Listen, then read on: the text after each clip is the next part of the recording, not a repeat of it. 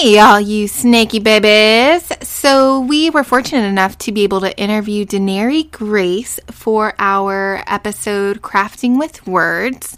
However, due to the length of the episode, we are going to go ahead and split it into 2 episodes just to make it easier for everybody to digest and also to make sure we're able to maintain the integrity of the content of what was discussed and not have to over-edit anything for the sake of time. So that being said, we will be introducing Denarii Grace in both episodes. Here we go.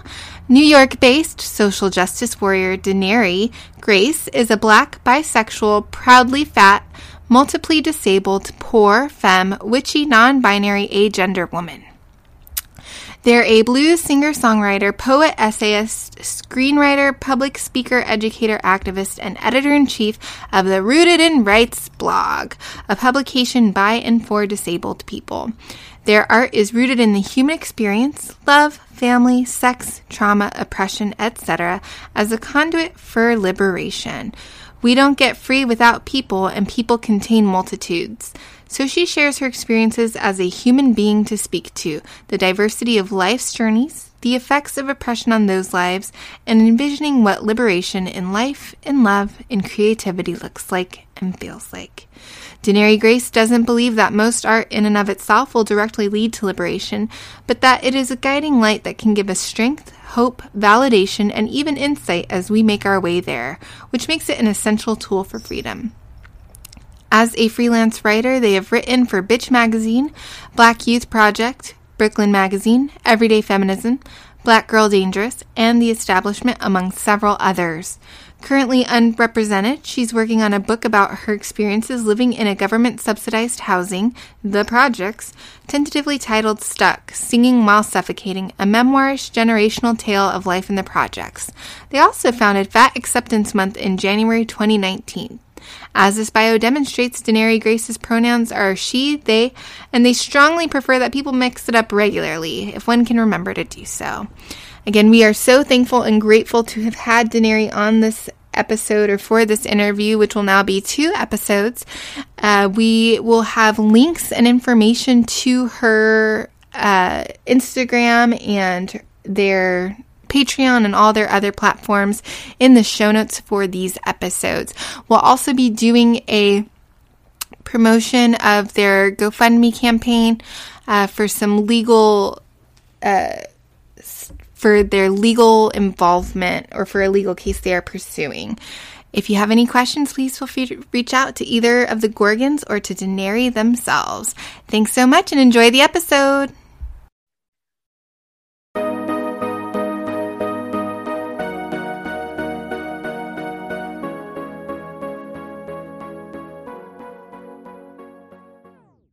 I'm Heather with Tangled Bee Crafts.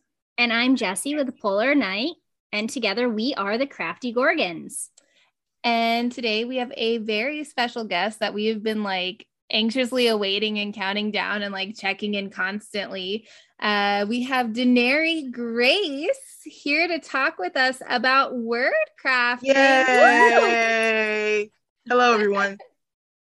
Thank you so much for joining us. It is a huge honor to have you. And I feel like I've known you forever, but this is our first time actually seeing each other in real time. So this is super exciting for me on that level. I'm just gushing. I'm just yeah. Yay! I'm real.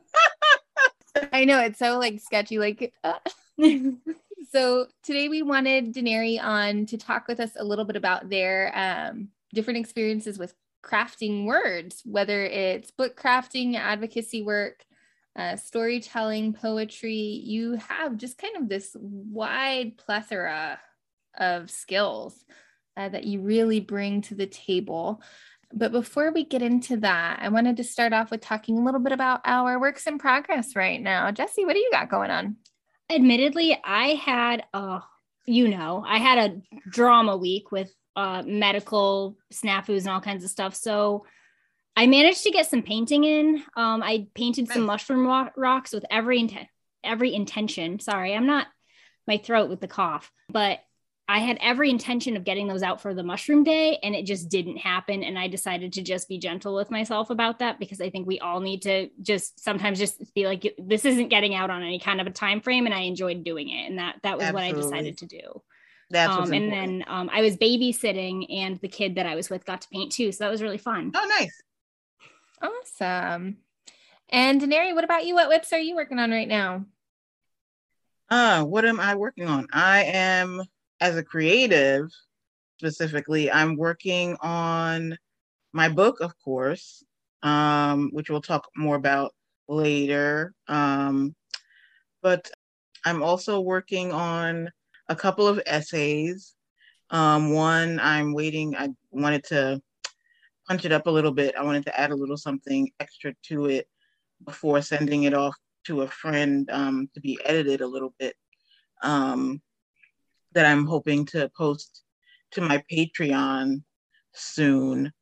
And then it's kind of like, with music and poetry, it's one of those things where, and we'll get into some of this later, but it's one of those things where, things come to you, like, you see a phrase or a word, or you like hear a melody or whatever, and an idea comes to you, and like sometimes, like I've like heard stories of like, people like Alanis Morissette, like writing a song in like half an hour or something like that, and like sometimes it works like that. And then other times, like there's this one song that I have that I actually have to rewrite because somehow I lost a recording of the second verse and I don't have the lyrics anywhere. So I have to rewrite like half the song. But there was that song, the way it was originally written, it took me like 10 years to finish it. I kind of like had the first verse and the chorus, and then I was like, I don't know.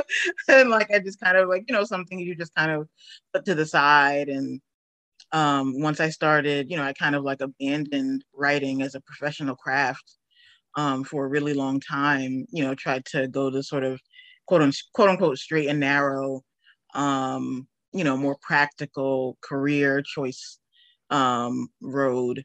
And so once I got back into it and realized, oh, I guess this is what I'm supposed to be doing with my life, I revisited the song and I finished it back in 2017. Like I said, after I have to redo it, LOL sob. It's a terrible habit. With the whole not writing things down, not recording the melodies, or like saving them to my phone, but then like my phone dies and I have to get a new one and now everything is lost. It's terrible. But yeah. And so with the music and poetry, like that's kind of like I technically have works in progress. But like nothing that I've touched for a bit. And like even like the other day, like I got, like got an idea for a poem, and then like I also got an idea for a song. I think while I was while I was listening to music, had it on like, because I use Google Play, not Google Play, YouTube Music, to listen to music. And so like, I was listening to like a blues like playlist thingy, just like the computer randomly picking songs. And and I got an idea for a song while I was listening to one of those songs. And so it just kind of, flows like that. So like there are things like that are up in the air, but in terms of like things that I'm actively working on, the book obviously is the main thing, and essays, the essays that I mentioned. And then I'm also I'm still like, because it's another one of those things where I like put it down and I'm hoping to pick it back up. But also working on what will hopefully be a short film. I'm not working on the actual filming. I'm still writing.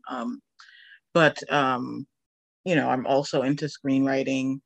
I've loved film since I was in high school, and but it just never occurred to me that like that's a job that people do. Like, oh, someone has to write the script. Yeah, it's real grad work. Yeah. Technically, like I took a screenwriting course in undergrad, but like it still didn't, like it was like, oh, this is a thing that people do. And then I got to grad school and it was like, oh wait, this is something I could do. I was like, wait a minute. Yeah, so that's been like almost a decade of that. And so I'm trying to work on an outline for a short screenplay. It will be like 10 minutes long-ish. That is actually about it's not about the entire thing, but it's about an aspect of my recent experience of domestic abuse. And it's called Out of Spite. And I'm really excited about that. And I think that's pretty much it, other than dipping my toe into my new role as editor-in-chief at Rooted in Rights. So I'm kind of like really focused on that. And I know that was like the longest answer ever. No, that's perfect. I think that just illustrates something that we've been talking about before, is this like the never ending whip train or work in progress train, where it's like last episode I talked about how it's like I love starting projects. I don't know about finishing. Yeah, that's the other thing. Especially when I've been writing, and singing since I was a kid. So like, especially when like you've been doing this for a really long time, it's like, oh yeah, I remember that song that I started writing 15 years ago, and I don't know. Whatever. Oh, that's awesome though. Very cool. I am excited to see though where some of these projects go, and hopefully we'll talk about them a little bit more. Yeah, absolutely. What is Heather working on? Oh, well, good question. I have been in a bit of a manic episode, so I've been doing a lot. That doesn't sound like you at all. No, not at all. No, I describe it as like feeling like I have bees in my brain, where it's just like constant. And so my coping with that has always been some sort of creativity. And so for me, I recently started actually assembling a wreath, and like I'm not really a wreath person. Like I don't decorate my house like that. But I got like hyper fixated on making a wreath, so that's what we're doing right now. And then I'm working on a penguin, even though it's not Christmas. I'm working on crocheting a penguin. Aww. Yeah, everybody needs more penguins. So yeah, we love my big whips right now. Cool. So I know we've gotten into it a little bit. But tell us a little bit about the type of writing you do, because your works are pretty expansive and cover a lot of stuff. Yeah. So I would say that I was going to use the word primarily, but then I would be lying. I would say that I started off, like I said, I've been a storyteller since I was a kid. And so I would say I started off singing, like just singing, according to my mother. I've been singing since I was 2. And then probably sometime around 2nd or 3rd grade or ish, I actually started writing songs, my own songs. Not like literally physically writing them, but like, and I like, this is I think this is in my book, but yeah, this is in my book. In the sort of like, the intro preface thing. But yeah, I started writing songs on the toilet when I was a kid. Like, I'm just sitting there waiting for the poop and like, stuff just yes. And like, and it's so funny. Like I was actually just thinking this, but like it's hilarious how like 30, almost 30 years later, and like I still have not learned the lesson of like writing things down and recording them and keeping a record of everything so that things don't get lost.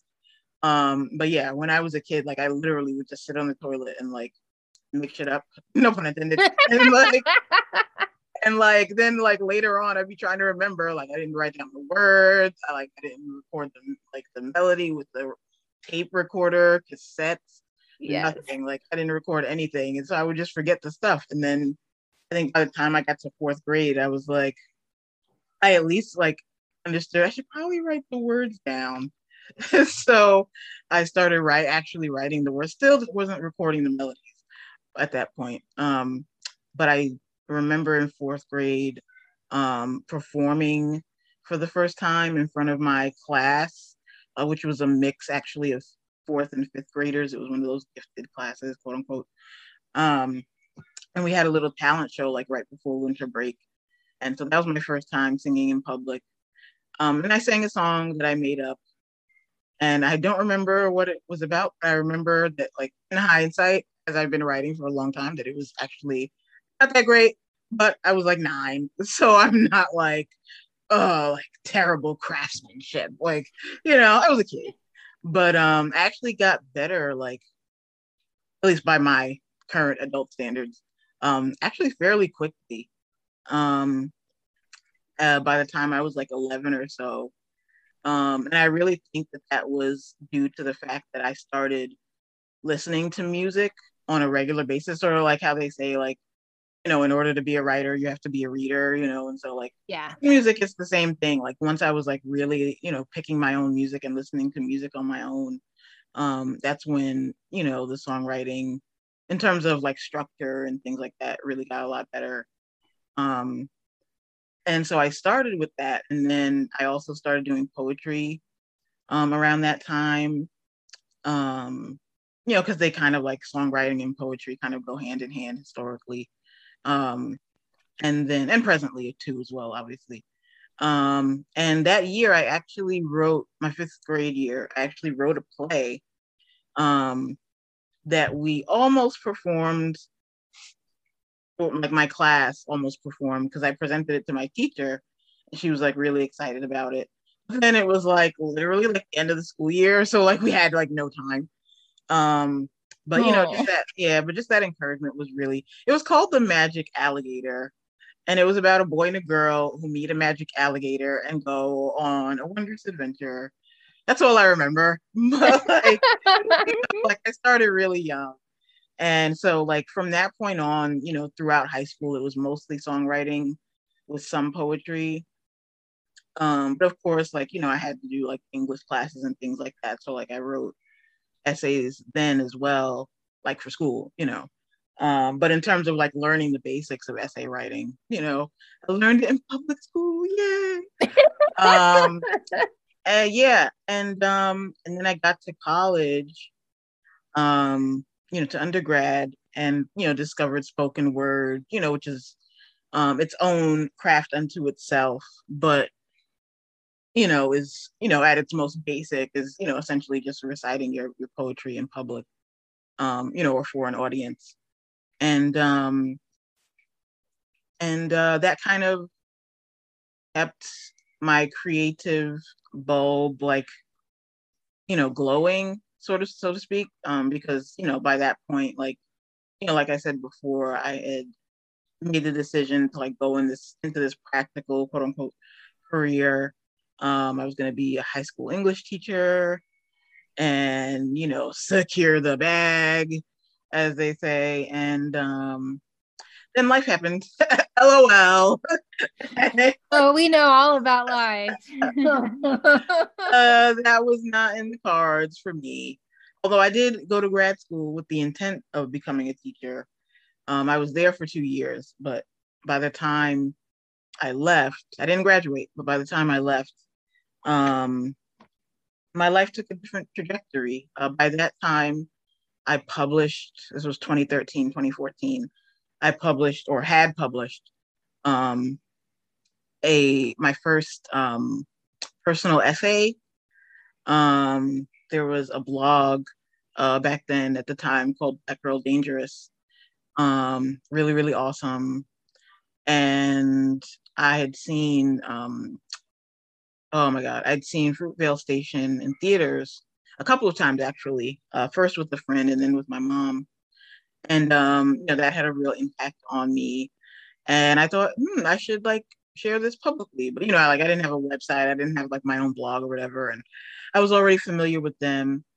And so I submitted it, and they said, and they accepted it pretty much with no changes, like no edits. And I think that's when I started to see it as more of a viable like career choice, as a freelancer specifically. Um, Particularly like about a year later, at the end of 2014, when I started writing for Everyday Feminism, um, as one of their regular writers. And I was there for about 4 months, but that experience, just really showed me what was possible, and also reminded me of, what my true calling is, and, where my talents really lie. And I do still, and I mentioned this to someone I spoke to the other day, I do still teach, of course, but not in like a traditional classroom way, obviously. Um, but it really like showed me, and like not only showed me, but also reminded me that like I can do something with this, like it's not, like a lot of creative careers are like looked at this like pie in the sky, like go into STEM, like go make a bajillion bucks, why are you picking these unviable, you know, college majors, blah blah blah, all that bullshit. I don't know if we can swear, but No, you can swear on here. Okay. Yeah, I swear all the time. Okay. And our first episode was us like, are we gonna swear? Yeah, we're gonna swear. Because I can't, I don't have enough of a filter after hours. Like I can't keep it up that long.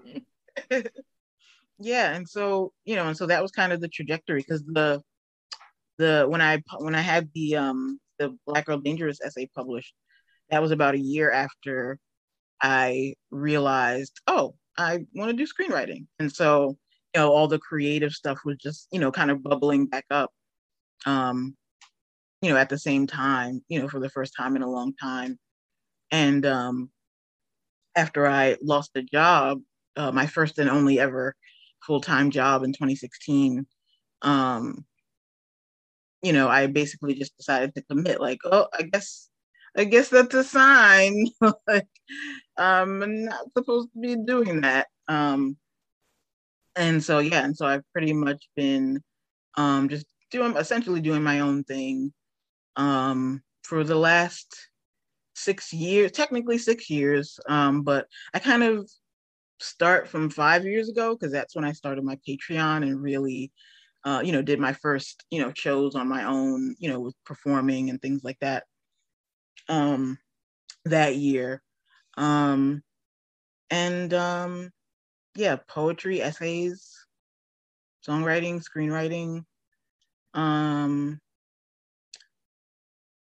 Screenwriting has been very like very what's the word I'm thinking of? It's been a life of solitude at this point.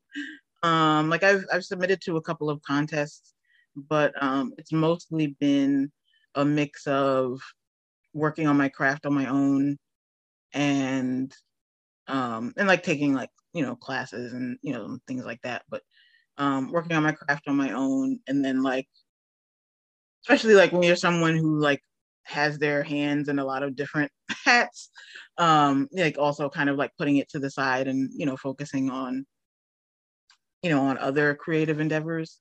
But I have recently, like I mentioned, the short that I'm trying to work on the outline for, um that I've definitely been jumping into it more, and also into screenwriting more, and also um trying to connect more directly with the community.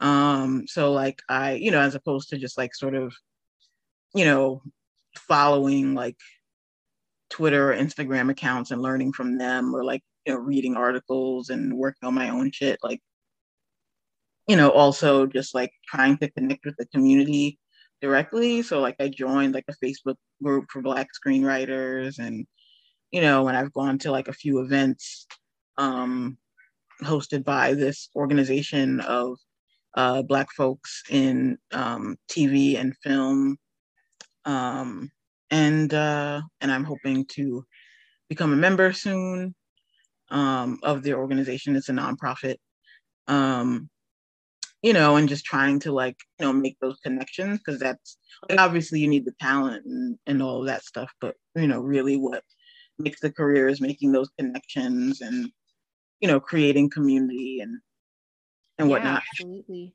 And so, yeah, that's kind of, I don't remember what the question was, but no, it's perfect. You actually kind of in your own way answered, I think, like the first three, which is really great. No, I love a lot of what you were saying, but this last point that you made about the importance of making community and connections, yeah. I do think that's a big reason why we wanted to start this podcast, was to have people have that opportunity who wouldn't typically have these types of audiences. Like part of our goal is to help expand everybody's audiences, and that's why we are trying to get such a wide group of crafters featured on this.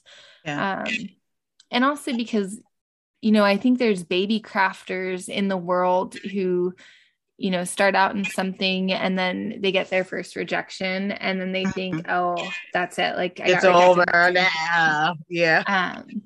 And I love what you're sharing right now about how hard it has been to like get ahead to where you want to be, because you put out really good stuff. Like the stuff of yours that I have read has been like, I can feel your voice. You know what I mean? Oh, thank you. And even on Facebook, your Facebook posts are some of the most personable, like human posts where it's like, oh, I could, wipe out everybody's name and pictures and read posts and be like, that's Denarii. You can't say that about a lot of people. Oh, and it's one of those things where I really think that having you share where you're coming from as far as like your writing journey is hopefully going to be huge for listeners who have maybe been discouraged by not being immediately famous. Because again, I think it goes to those unrealistic expectations you talk about, Jessie.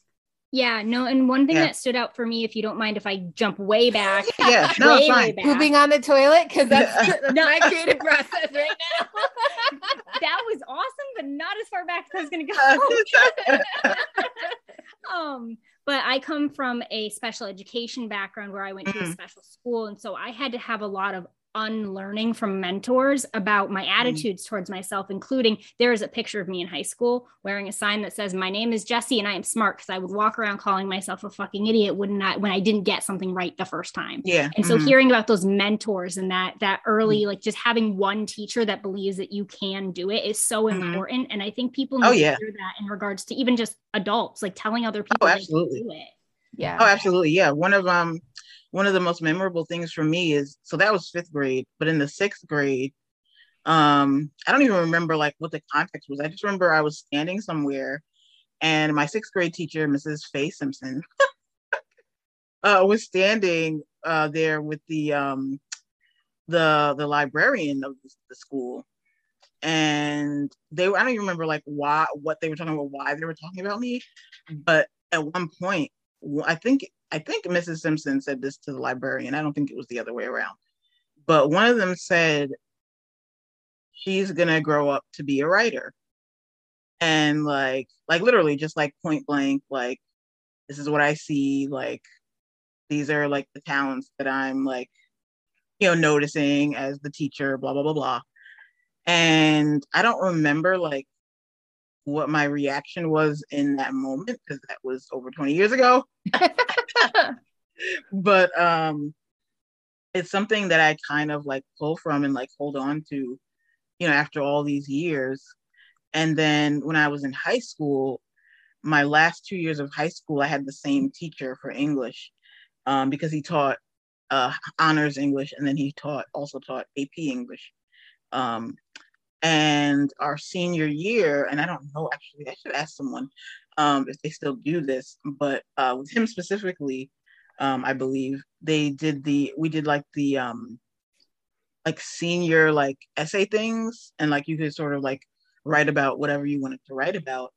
And I, of course, without naming people, I wrote about being abused by my cousin sexually. And the day that we had our round of like, seniors reading their essays in front of their classmates, in front of our classmates, there was, funnily enough, a student teacher who was visiting, like a grad student, who was like doing her observations at our school that day.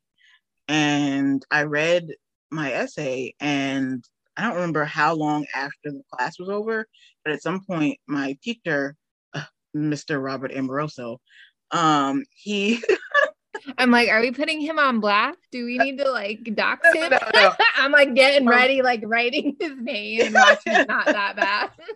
He came up to me and he said he let me know that I actually made the student teacher cry. And and again, like just like, with the sixth grade teacher, it was like, the power of words, not the power of words. With the sixth grade teacher, it was like, like you were saying, something like, you can do this, or like, this is something you're capable of. And then I get to high school, and, like 11th, 12th grade teacher is like, these are like the power of those words, and like the power of this thing that you're able to do, Yeah. And, those things, they don't necessarily like completely pivot your entire life, but they are, like I said before, like these little nuggets that you sort of carry with you throughout your life. And like, even when I wasn't actively pursuing creative endeavors as a career, those are still things that like happen to you, or you witness or experience, that you don't forget, particularly as a creative person. Like, oh wow, like they're showing me, like, and I don't know if like with the sixth grade teacher, like I don't know if she was like deliberately saying it in front of me to be like, hey, wink, wink, nudge, nudge, or if they just happened to be like having a grown up conversation and like, who cares? Just the little kids are here. But like, regardless, like, it still had this impact, in addition to, of course, my fifth grade teacher, encouraging me enough to like say, oh, we can do this play. Like, that means a lot, Yeah. So I'm definitely grateful. Go teachers, except for the bad. Yeah. No, I'm really glad you bring that up, because, I'm in the mental health field. And one of the things that we work from is this idea that everyone carries around a backpack, right? And different people have different rocks in their backpacks of different types of traumas, different types of adversities, different things that limit them in some way, Right. or hold them back, or have the potential to. And then you have balloons in those backpacks, right? And the thing is in life, you're not going to be able to take away the trauma. You can't take back the adversity. You can't change your privileged status, right? Yeah. And so one of the things that we talk about in the mental health field is ways that we can bolster individuals and systems to give people more balloons, because the idea is the balloons are helping lift the backpack. So it's not as heavy. It's still there, but it's not as heavy. And I think you bringing up the teachers is exactly what that is it's putting those balloons in your backpack to help you move forward in the direction you want to. So you've done a ton of freelance work, which, sidebar, that's why I'm a little bit nervous, because Heather let me know about all the amazing things that you've done. So I'm in awe of you right now. So thank you. Weird. I'm just powerful human who I am just in awe of right now. Thank you. But you've worked for magazines, including Bitch Magazine, Black Youth Project, Brooklyn Magazine, Everyday Feminism, Black Girl Dangerous, and The Establishment, among several others. What's it like to do work for magazines and getting it published? And how is it different from other types of creative work? Yeah, like when I was a kid, like I said, I started singing really early.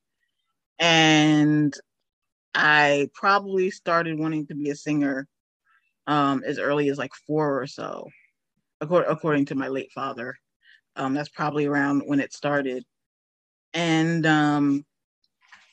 when you're a kid and, you're growing up in like the rejuvenated 90s version of the boy band era, and, and MTV and BET and VH1 and all that good stuff. Pop-up video, like say what karaoke. When you grow up with those, and I know like only older millennials are gonna know what the hell that is, but when you grow up with that stuff, and you're a kid, and like kids are children, and like what like I think unless you're a child in the business, there's a sort of romanticizing of what it means to be a celebrity, to be a star. I want to be a singer, and what that looks like. And after undergrad, I started working at Target, part-time, of course, not enough hours, 5-cent raises per year. But I started working I've hinted at there. my issues with Target. I have a long I standing will conflict. forever rage. But I started working there, and I was there for about 3 years. And it really sort of like really informed my sense of what it means to be a worker and what it means to be pro worker. I sort of, had started kind of learning about it in a, theoretical academic way in undergrad, sort of associating myself with more radical left folks, that I met through, activism and stuff like that. Give me that dog. Sorry, audience. All parent life. But yeah, but I didn't really have much practical experience. My mom allowed us to, like you were saying earlier, Heather, do those extracurricular activities and things like that in high school. So, I was in choir and I was in band and I did like plays for 3 years out of the 4 years I was there. And I was on a debate team and blah, blah, blah, blah, blah. And so, that tradition sort of like continued pretty much in undergrad. Like I did not do the work study program, even though I probably could have used it. But and so, it wasn't until I got to Target that I really started working in any like real sense on a regular basis. And so once I started a few years later, really getting into freelancing, specifically as a creative person, as opposed to like, a freelance plumber or something like that. Once I started getting into it, it really started transforming the way that I looked at being a creative. And I compare it to plumber just because, like you think of a plumber or an electrician or something, and like we know that those are workers, right? Like, there's this kind of like certain image of what a worker is. And, creative people are not looked at as workers who need support and, money. Yep. No, yep. It's like, again, it's like pie in the sky. Like that's what the rich kids do, sort of a thing. But art is for everyone, of course. And some of us use our talents to survive capitalism.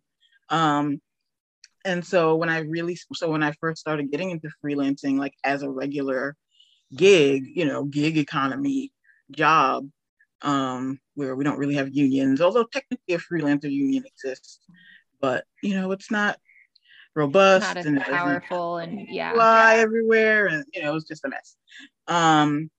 And so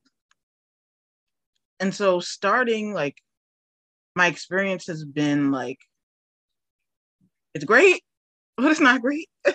Precisely because of the worker issues. People not getting paid on time, people not getting paid at all. You're not an employee technically, part-time or full-time. And, a lot of these companies, I mean, it's capitalism, they think they can just bullshit you. And then the other part too of it is, specifically when you're talking about media, a lot of the places that I've done work for, they're not the New York Times, they're not Washington Post. They're these really small, donation-based, self-funded sort of media organizations, places like Pitch, who I've written for, which just a few months ago dissolved. And then there was Race Baiter, who I've written for, which dissolved last year, as did Wear Your Voice, who I've also written for, also went down last year. And so, a lot of these places, the places that aren't the big name, big money media organizations, a lot of them fail. And some of them, like Bitch, last longer than others, obviously. which had been around for a long time, before it finally succumbed to the way, the media market has changed over the years and decades. But that's part of the issue too, is that when you want to do a certain kind of work, a work that is outside of the sort of media hierarchy, it's really hard. We don't have like venture capitalists and supporting our work, and like we're not getting the attention of like multi-million-dollar celebrities who are constantly donating their millions of dollars, and and that means you can't pay people as much, and that means you have a smaller staff, and it means a lot of things, depending on where you are, and so that's part of the hard thing too, is like you want to give, as a writer, as someone who depends on this kind of work to eat and live, you depend on, or you want to depend on these kind of organizations, but like you also need to get paid a living wage, and getting paid 5 cents a word is just not going to cut it, um or like $50 for an essay, you know what I mean? And you kind of give the smaller places grace, sometimes. Right. Sometimes you give the smaller places grace, precisely because how the systems work. But it's hard, and then of course the bigger places are harder to get into, and it's frustrating, but like I said, at the end of the day, like I've been doing this my whole life. So like I've been a writer my whole life, I've been a storyteller my whole life, and that's what I love doing, and that's what I'm able to do, like in terms of my disabilities. So I'm stuck. like, this is just this is what I'm doing. So you kind of take the good with the bad, and that's like gig economy in general. And it's hard, but I think it's worth it. I think that I wish that we were valued more, for the work that we do, like freelancers versus staff writers and things like that. But yeah, it's been an interesting road, that's for sure. I've learned a lot over the years, obviously. Um, but and I've learned a lot about myself as a storyteller. I've learned, as I've, taken this new role, excuse me, as I've taken this new role, as an editor in chief, I, reflect on how I've learned from the editors that I've worked with over the years, the kindness, the grace, the integrity, that has been given to me and shown to me over the years, and wanting to pass that on, to the writers that I work with in this new role. And, integrity and character, those things matter a lot. And I've learned to be more confident in myself as a storyteller, specifically as an essayist, over the years, that, people will see the value in your work and see the talent in it. And it speaks for itself. And so you can like stop doubting so much. Yes. And like those moments still happen, but like at the end of the day, like I know I'm the shit when it comes to writing. Like I'm a writer, like I'm a storyteller. This is what I do. And like there's always something to learn, especially when it comes to like, like I wouldn't like toot my own horn when it comes to screenwriting. I still feel like I have a lot to learn. But like overall, like I know like this is what I'm here to do, and can't nobody tell me shit. So like, yes. I mean, I'm just saying, like, and so I'm grateful for that growth, because I know that for a long time, those years when I was kind of like avoiding it, that was part of the fear of like not being good enough. Yes. And, Thank you for hitting on that. Yes. Yeah. And so I'm definitely eternally grateful to my freelancing career, which is ongoing, obviously, precisely for teaching me that lesson and reminding me of who I've always been, and also the ways that I've grown. Because every time I think about that fourth grade talent show and that terrible ass song, I'm like, I've definitely come a very long way as a storyteller. So I'm grateful for that. It's funny because like our second episode, which is about to air in like 2 days from the time that we're recording this, is about capitalism and crafting. And I feel like you hit on several points that we were making as far as like the underappreciation, this like mentality that it's like frou-frou, like it's not essential. Yeah. It's, you know, it's not real work. And it's like, whoo. So I'm glad you're hitting on that because this is just very apt. So I would love to hear from you other artists that you have pulled inspiration from. Yeah. I believe the term was the question was specifically about Black artists. Yes. So I'm going to speak to that specifically. Yes. Yeah. So I think in terms of my own personal journey, not just as a storyteller, but as an activist, or artivist, as I like to call it, and as some other people call it. I think one of the biggest influences for me was June Jordan. Okay.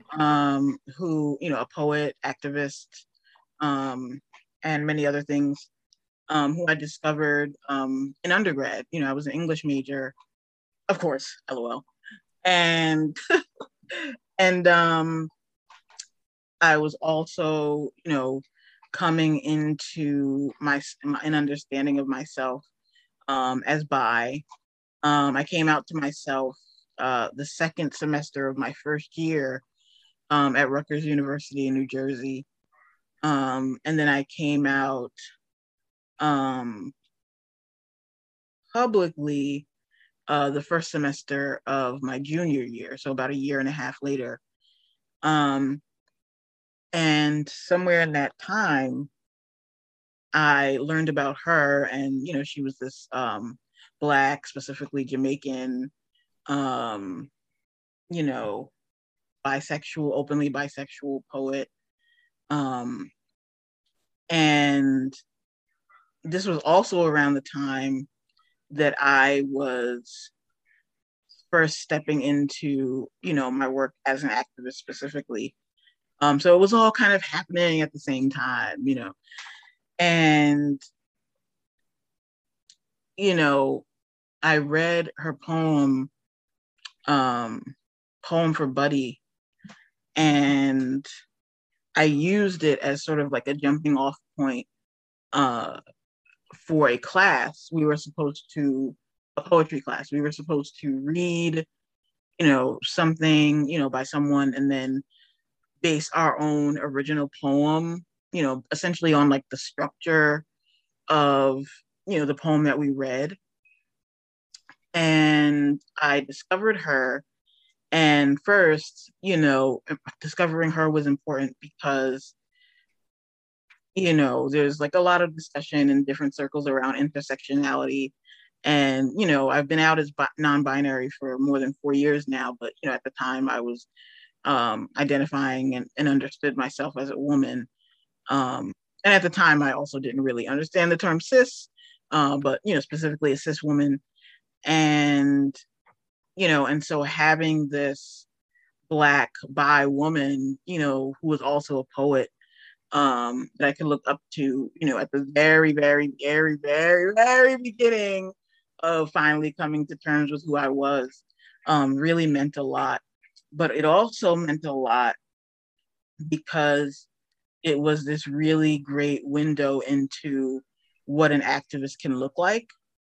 Sure. And, there's, of course, a lot of discourse, quote unquote, online about what activism really is, and, tactics, and, what's viable and what works and what doesn't. And, paying attention to history and reading the greats, and, fuck the elders, what do they know? Like, it's just like so many different, it's a mess. And it's a mess. But I really do believe in the importance of the arts as part of activism. I don't really do what most people would call like quote unquote on the ground organizing. I'm a teacher and an artist. That's like, my primary, sort of activist prongs of activism. But, Right. And obviously, and it's funny because like I actually tweeted about this. I don't even remember how many months ago. But, within activist spaces, and not like, obviously this isn't like universal, like I'm not like indicting the entire activist community, especially since it's such a disparate, like, I mean, it's so nebulous. I mean, come on. But, there are some people, who don't value teachers and artists, or don't value us as much. And, and I tweeted about how that's, really sort of a reflection of society in general, the way that we treat, because, artist is not necessarily the same as a celebrity. Like a lot of artists are not celebrities. Like celebrity culture is a whole other thing. But like the way that we as a society treat artists and treat educators is abysmal. Yeah. And so I feel like, it actually makes sense when there's still so much of these systems that we haven't dismantled. It makes a lot of sense that within activist, circles, that, things like teaching and particularly art, are less valued, and more ridiculed. Well, and it's also ableist, because it's absolutely.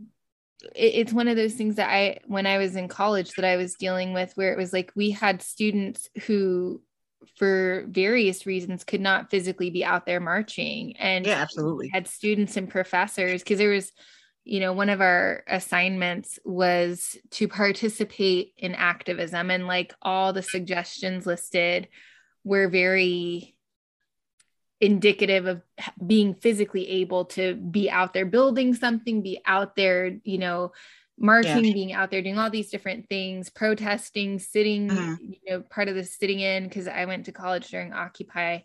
And it's like we had students who physically could not do that or financially could not afford to do that, right? Yeah. And so there's a lot of isms that go into that active space or that activism space, like you were kind of talking about, where it's like activism is important, however it manifests, as long as the intention is right. And there is, and I think the role of educators is making sure you aren't being destructive to your own cause with what you're putting out and what you're doing. Oh yeah.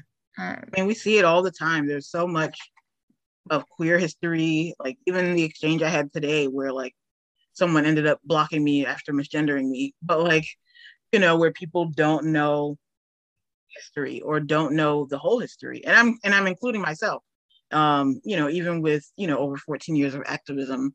I mean, like, obviously, like no one is expected to literally know everything, but, even after 14 years of activism, there's still so much, that I can learn. But like, those of us who have learned, to varying extents, some of us more than others, are often not even listened to. Like right. Like that's not what that word means. And like people are so like disconnected from their history, like even like I don't want to get into this here, but like the kink at pride discourse, like it's a mess. And like people are just, I mean, it's and of course the disconnection from our history is intentional. Of course, is systemic, because if we don't know our history, doomed to repeat it, blah, blah, blah, but also when you sever those ties from history, when you sever those ties from history, you also lose a part of community, connection to elders. Like you don't even know who they are, let alone like how to find them and organize with them. And like, and like, I remember I seeing this tweet the other day that was like, quoting like younger people, like, oh, all the trans elders are dead. Who are we going to turn to? It's like, we're right here. Like obviously, like, there are, higher death rates for certain marginalized groups, including, trans folks, particularly trans women and femmes. But like elders do exist. Like we're out here, and I'm not one of them, but not yet. But, I was like, I wouldn't count you as out there, but maybe I'm like grossly miscalculating your age. No, I was quoting. But the tweet was like, no, we're out here, like, and how like how painful that is too, to like in real time, like watch people just disregard history, like disregard the history of terms, like disregard like the writers, the theorists, who have paved the way, who have given us roadmaps how to do all of this shit. Like, it's hard to watch because people will be so. This is another reason why I'm not using the video. I'm like, you're fine. But like, are so like married to an idea of like of their idea of what the history is, and it's like, no, and it's frustrating, Sure. And so, the education is very important, and I think that in general in activist spaces, educating is valued more than artists, but it's still downplayed. And I think part of that is because of how people are educating, in 2022 versus how they were educating their communities in 1972, and so there's also like a lot of romanticizing about, how things were then. But like, as you were saying, with the ableism is like, well, that wasn't accessible to everyone, in 1972. And like, not everyone could like make it to those meetings where they were learning about, XYZ revolution or like XYZ planning committee or whatever. And, and so the tools that we have today, and like, obviously, like for multiple reasons, social media and like email and things like these, like that aren't perfect, especially, we live in a surveillance state. But, those tools are important, modes of accessibility. And, and it's important that, while we don't put, all our eggs in the basket of social media, again, for the obvious, like privacy reasons. And like, at the end of the day, like these websites are owned by companies who don't give a shit about you, and they can be taken away at any time. But while we have these tools, while we can use them, it's important that we do. Like, I've learned so much, from people that I'm personally connected to, as well as from just like random people on the internet, about so many different things. And it's connected to my work because I'm then able to build upon what I learn and apply it, to my own work, whether it's not saying ableist slurs anymore, or, taking into account, this historic event or that historic event and how that has shaped, this thing that we deal with today or that thing. And I didn't know about this before until I read this Twitter thread or like whatever. And, and so when I think about, the way that I educate, as a community educator, I do like workshops and things like that. But a lot of what I do is through my writing. And, I will just, when I think about the ways that writing, people like June Jordan have influenced, as I said, not only my storytelling, but also the purpose of the storytelling, is just so important. And I know I only mentioned I only mentioned June Jordan, but also Robert Jones, who is son of Baldwin on social media. Robert Jones Jr., let me correct myself,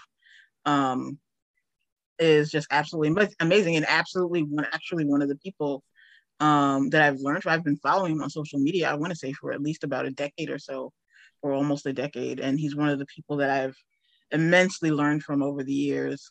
As a creative, he's an author, a fiction author,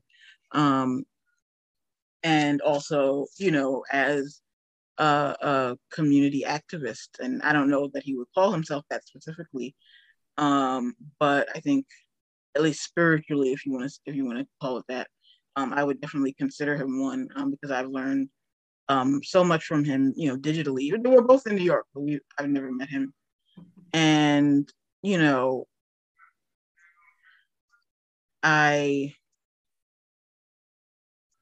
it's funny. I had like other names in my head, and then I was like I went off on that entire tangent, and so now I'm like, mm, No, you're fine. If you want, you can shoot us a list and we can kind of do little snippets of info linking people to that in our show notes. oh yeah, sure. If you want to just list authors, we'll do the footwork of putting all that stuff together. No, that's awesome. Yeah, part of I have to admit, I selfishly asked that because one of my favorite and most influential authors, from the Black community has been Bell Hooks. Oh yeah, Her and Audre Lorde were hugely influential in my social work. And I definitely went into social work and college with like, this is what feminism is. And then I read their works and was like, oh, what I think is not really feminism. I need to make some changes and adjust. And so they were hugely influential for me with that. Yeah. So, because feminism is not feminism if it's not intersectional. So yeah, those were some of my big takeaways. But I was curious to see who else had influenced you, because again, you have such a prolific voice in your writing, and I was curious kind of where, and obviously some of that is organic, but I've been curious of how that's come to shape. So yeah, I think a lot of, and like he's not, well, he's a writer, but in terms of how I got introduced to him, I think a lot of what I learned in those early years at Rutgers was really transformational. And so another person who is a writer, but is one of those like multi-hat storytellers like myself, was also Marlon Riggs. And he is an ancestor, but he was all these different things, including a filmmaker. And, as I said, my activism, started at Rutgers as a student leader in the alphabet soup community. And so, part of the organization that I was a part of there, we would do different activities. And, one of the things was, of course, like a lot of student orgs, screening films sometimes. And we screened one of his films. I believe it was Black is Black Ain't. I believe that's the film of his that we screened. But yeah, I was absolutely in love. And he was if I recall correctly, it's been so long. Actually, there was a post by Senator Baldwin relatively recently, within the last few months, where he asked us like about things that we wanted to revisit, things that had influence on us. And I had mentioned Riggs on the post, but I haven't gotten around to it yet, like with everything I've been dealing with, and then like onboarding with the new job and everything. But what was I gonna say?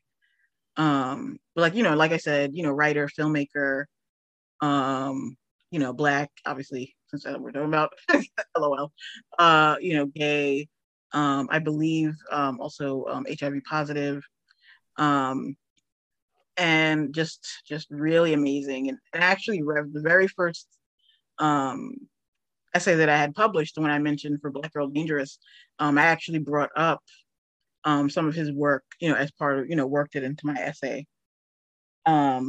So like, again, like, it kind of touches people like him, really touch the work that I do and the work that I've done and the way that I think about my work. And again, it's that intersectionality. Like, he wasn't just Black, he wasn't just gay. Like, June Jordan wasn't just Black, wasn't just bi, and they were both storytellers. And and so I think like the people like them that I came across as an undergrad, as I was just building not only my own queer identity, as a bi person, but also building my identity as an activist, and in some ways even building my identity as a creative person, even though it wasn't something that I was like actively doing at the time. Like I did like a few like spoken word performances, but I wasn't like, and of course, like, when you're someone who's a creative, like naturally, like you're always gonna like, oh, that's a song idea or whatever. But like, I wasn't actively pursuing it at the time, but even then, like they still had that influence on me as a creative person.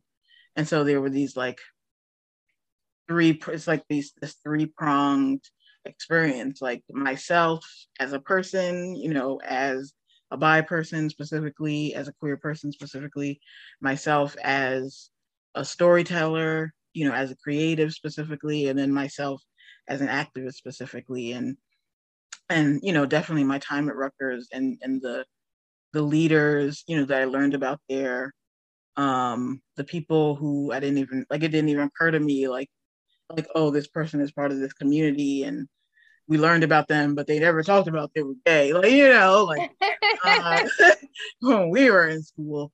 But and really being able to, again, reclaim that history and learn what we get cut off from, has been a really influential part of my growth, my knowledge, my learning. And so, yeah, I'm forever grateful to people like them and many more who I probably have not named, both contemporary and elders and ancestors. Thank you for listening to the Not So Crafty Gorgons. We really appreciate your support, and we couldn't do any of this without you, our listeners. Cover art is by Marina Soul Art. Music is by Naveed, who is Amin Me on Fiverr. If you like what you hear, please leave us a review or rating on whatever platform that you prefer. And for exclusive content with the Gorgons, including tutorials, swag, and bonus episodes, subscribe to our Patreon at patreon.com/notsocraftygorgons.